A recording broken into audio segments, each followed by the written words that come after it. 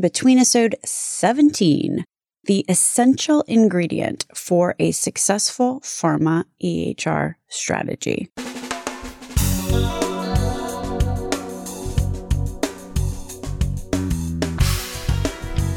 American healthcare entrepreneurs and executives you want to know. Talking. Relentlessly seeking value. This podcast, In Betweenisode, is mostly dedicated to pharma teams who have determined that EHRs and health information technologies are here to stay, and that it's a business imperative to develop initiatives that suit a digitized healthcare ecosystem. However, this information also has relevance to startups or other entrepreneurs looking to work with pharma. Take this as a word of advice. If you are working with a pharma team and you're noticing that they are not doing the things that I am going to talk about in a sec, get the check up front, if you know what I mean. I don't mean to be cheeky. You could also help them go through some of the strategic steps that I will mention.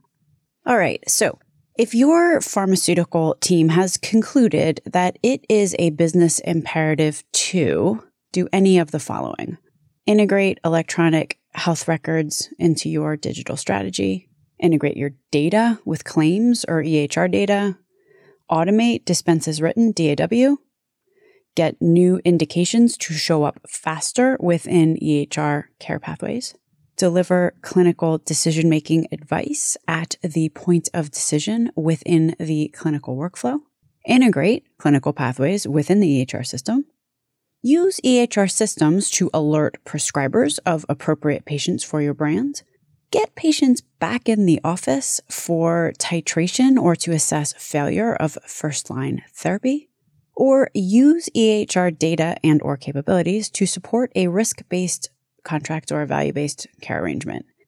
In sum, if your team has concluded that an EHR strategy is a sensible imperative to safeguard brand preference and surface appropriate patients, now what? One of the most consistent truths that we see at Aventria when working with a new pharmaceutical client is that there isn't a sufficient process in place to achieve an EHR strategy at scale. This might come as no surprise, actually. It's tough to have a documented rubric for something that no one within a company has ever really done before. But this matters. Success is tough to achieve, or efficiently achieve anyway, without discipline around how success will be achieved. Let me get into the most important takeaway right now. If you're going to achieve a business imperative with an EHR-related strategy, you definitely will need a structured process to guide your team from here to there. Just in case you're concerned that you may be lacking such a strategy, but you aren't sure, here are the symptoms that a team might be experiencing when lacking a process model for EHR-related efforts. Symptom number 1, you have an abundance of project plans or brand plan documents with EHR-driven objectives. But no matter how much time goes by, the team only accomplishes what could be considered precursors to an implementation, but not any implementations. There might be a whole lot of research reports, for example. There might be slide decks and talk about population health management and clinical decision support. An EHR may feature prominently within those. There maybe is an EHR training module. There may have even been EHR talks with individual target customers. Someone might have even gotten a meeting with Epic or Allscripts, or maybe even built some kind of prototype. All of these activities and information are important and maybe even essential. I would never say that they're not. But while they inform the actual project work in and of themselves, they're not an implementation, an integration, or an execution. It's a symptom of missing rigor if the team continues beyond a necessary point to work on things which are not directly going to lead to a business result. Let's talk about symptom number 2. The business objective is not a true business objective if you think about it. We've been in more than one meeting over the past any number of years where we ask our client about their goal, and they're kind of reflexive response is to get our messaging in an EHR system, or to connect our app to EHR systems, or to make sure our drug is in the order set, or get our copay card in there somewhere. These are not goals, really. They are possible ways to attain a goal, for sure, but they're not goals in and of themselves. In some cases, it might be pretty obvious what the end game is. But when the actual goal remains unsaid, it's a sign that there quite possibly is a gap in the model, because a robust strategic plan, we all know, minimizes the tendency to sidestep goal statements and, as a common consequence, get lost in the sauce. And it is really easy to get lost in the sauce with these programs. This stuff is really complicated, as we all know really, really well. So unless we have a clear sightline to what we're trying to achieve, especially if we're working with a team, and each member of the team has their own area of expertise, rabbit holes abound. And I'll leave it at that. Symptom number 3. The team has approached customers, but none of these customers are agreeable to a collaboration. And there is little or no team-wide rigor to understand the root of their disinterests and then engineer a fix. Usually what we see instead are a lot of potentially true, but generally indirect rationalizations, such as the sales team isn't, ...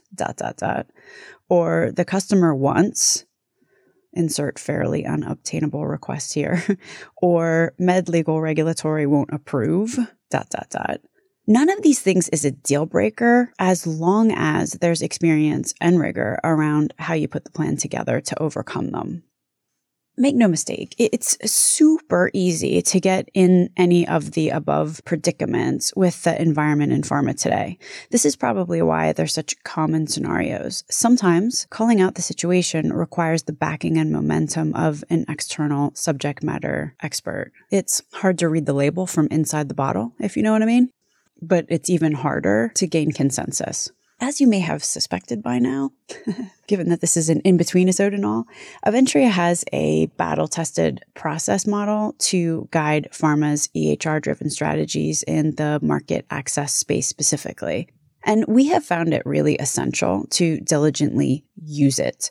EHR strategies, for whatever reason, can magnify pharma's challenges, which is why we came up with our process model to begin with. So if you've realized that perhaps your team could use a little assistance in putting rigor around your EHR-related ambitions, you might be interested in the model that we use here at Aventria. We call it our PASS model, which stands for Pilot Assessment Success Strategy. It consists of 5 major stages. So let me kind of tick through them. You could create your own model for sure, but I would recommend that the stages in it, just based on our experience, are similar, as this is a proven model that works.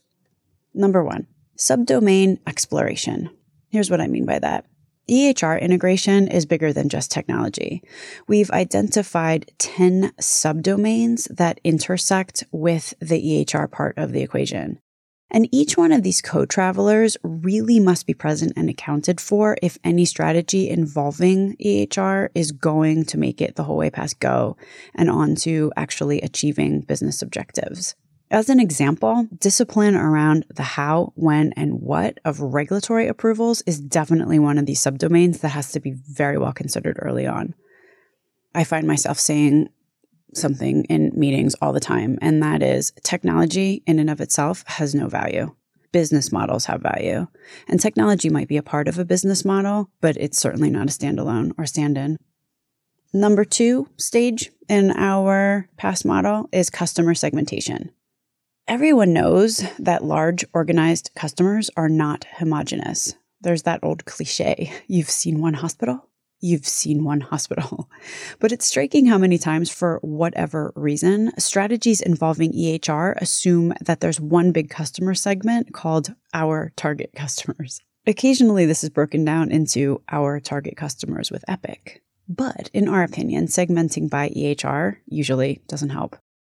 On the other hand, there's a tendency to over-rotate in the opposite direction and consider every single customer a unique N of one.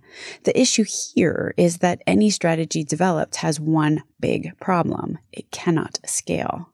We've been intimate with the inner workings of, about 3,000 sites of care at this juncture, so we're pretty well qualified, I think, to contend that there are 4 major technology archetypes of customers that you may encounter in the wild.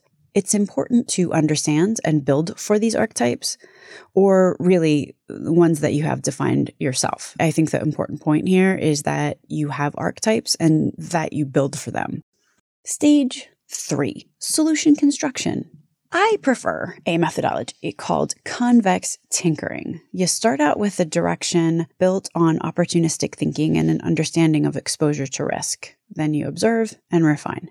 Regardless of the methodology you use, I think the most important part of solution construction in this space is constraint relaxation, which I love, but there's not time in this in-between-isode to get into it. But suffice to say that it's a critical element of any strategy that will actually work in the real world with the technology ecosystem that exists. Just do a search for constraint relaxation. It's interesting, trust me. Stage 4, technology selection. First, you will need a core set of integration modules. Let me back up for a moment. Any company, agency, consultancy that your pharma team chooses to engage to help build your EHR strategy should have at the ready at this juncture a core set of EHR modules. At this point in the industry's technology evolution, these modules should be in use and working with enough provider or payer organizations that you can confidently assume that they will work for you too. To be transparent, Aventria has a core set of EHR modules that are actively working well today. I would be cautious of any agency that suggests they will devise an EHR strategy if they have not implemented an EHR strategy. This is often, in fact, the reason that some of the symptoms that I talked about earlier tend to occur. And after selecting the right strategic partner, who should come with a complete set of baseline technology modules, you might need to augment with some specialized technology capabilities. So a good strategic process will include a phase where potential specialized technology partners are filtered and vetted and engaged. What matters here is the quality of the pool of potential candidates that you start with and the systematic way that those candidates are assessed and compared. Stage number 5, commencement of the MVP, minimum viable product. This last step, because this is the last step, also could be the first step. Roll it out and get some fast results. Why, you ask? Number 1, leadership usually appreciates results. But here's why that is really important. Pharma, like all large regulated corporations, tends to be risk averse. Many times this manifests in odd ways that are ultimately more risky than the risk of innovation or trying something slightly new. I would be bold enough to state that there's more risk in spending too much money up front than there is in building a no bells and whistles version and testing it out with customers. My evidence basis for building a plan with an MVP endgame is backed by science as much as it is by personal experience. Humans, even the smartest amongst us, are frankly pretty awful at anticipating the first order consequences of any action, let alone the second or the third. So no matter how much cognitive power or money that we might throw at a solution stack, we never are going to be fully able to accurately assess and process how all the dominoes are going to fall. So I don't know. Being a practical type who reads a lot, the answer to me is clear. Figure out the minimum build, measure success, do the next right thing. I hope you found this helpful. If you're interested in learning more, then definitely check out aventriahealth.com online, or you could email my co-president, Dave Dirk, over at Aventria Health. His email address is dave.dirk, D-I-E-R-K, at aventriahealth.com. My name is Stacey Richter, and this podcast is sponsored by Aventria Health Group. Links to everything discussed on the program today can be found at relentlesshealthvalue.com. If you visit the website, relentlesshealthvalue.com, You will also find a complete listing of all of the shows that we have published thus far with leading entrepreneurs and executives in the healthcare space today. Another cool feature is, you can subscribe to the show so that every week the episode is automatically sent to you, so you don't have to remember to go to the website to download it. Thanks so much for listening.